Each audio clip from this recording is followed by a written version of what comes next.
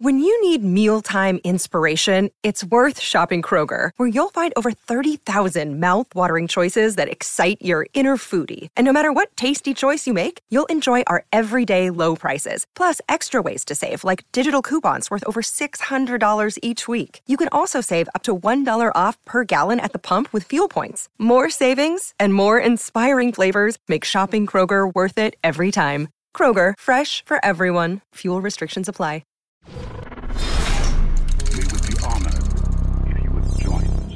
In the new Qui-Gon book, we have a whole chapter going over Obi-Wan reading the ancient scrolls and holocrons of prophecies. We know the prophecy of the Chosen One, the one who will bring balance to the Force. Episode 1 and all of Star Wars is basically revolving around this premise. Qui-Gon was obsessed with the ancient prophecies, and he believed they were a way to see into the future and avoid dangers. Yoda, on the other hand, heavily disagreed and believed seeing into the future was extremely dangerous. Anyways, as Obi-Wan is bored reading all of these old prophecies in the Jedi archives, among many of them, I found this one to be extremely interesting. Obi-Wan tugged nervously at his Padawan braid, then stopped as he caught himself at it. It was a bad habit he hoped to break. One of these prophecies says something about she who will be born to darkness will give birth to darkness. It gives no hint at all as to who that is, or what kind of darkness this is, or when it will happen. So she who will be born to darkness will give birth to darkness. Doesn't that seem a little fitting? Padme, who gave birth in the darkest of times when Anakin had killed kids, burned the Jedi Temple, pledged his allegiance to Darth Sidious, and turned into Darth Vader, she gave birth to Leia. Leia, who was born in darkness, as the prophecy says, will give birth to darkness. She gave birth to Ben Solo, who later went to become Kylo Ren, and walked in his grandfather's footsteps by burning down Luke's Jedi Temple, killing all the students in his path, going on to lead the First Order with Snoke, and then killing his own father. Kylo is part of the foretold prophecy, and it's crazy that Obi-Wan was reading this before the events of the Phantom Menace, far before that when he was just a Padawan to Qui-Gon Jinn. Everyone rolled their eyes at Qui-Gon, thinking he's just some prophecy-obsessed madman that thinks the end of the world can be dictated by some ancient texts that some of the Jedi don't even fully believe in half the time. The prophecy of the Chosen One to bring balance was Anakin. He failed only to succeed in the end. The prophecy of the one who will be born to darkness, will give birth to darkness, talks about Leia giving birth to Kylo Ren, who was turned and warped heavily by Snoke. It's crazy to now understand that Kylo plays as big of a role as Anakin in terms of prophecies. They're just different ones. And this isn't just the only one, but rather several that show the future. And here we have it finally in canon. The next piece is from a video that I did regarding the prophecy of the one who will lose the light. That prophecy, to reiterate here, said when the righteous lose the light, evil once dead shall return. Leia births Kylo, Kylo loses the light, evil once dead, who is Palpatine, shall return. Which is where we got the laugh at the end of episode 9 and the confirmation from J.J. Abrams that Palpatine is indeed back. Now, of course, please understand these are just my theories, and I'm trying to think of everything I can using all the canon information that we have. So in the event I'm wrong, I mean, hey, at least we know this information about the prophecies, but it is rather interesting, don't you think? It's a little coincidental. Anyways, I hope this video ties some loose strings together. Let me know your thoughts about the prophecy down below. Hit like if you enjoyed this video, and thank you for watching. See you all in the next one.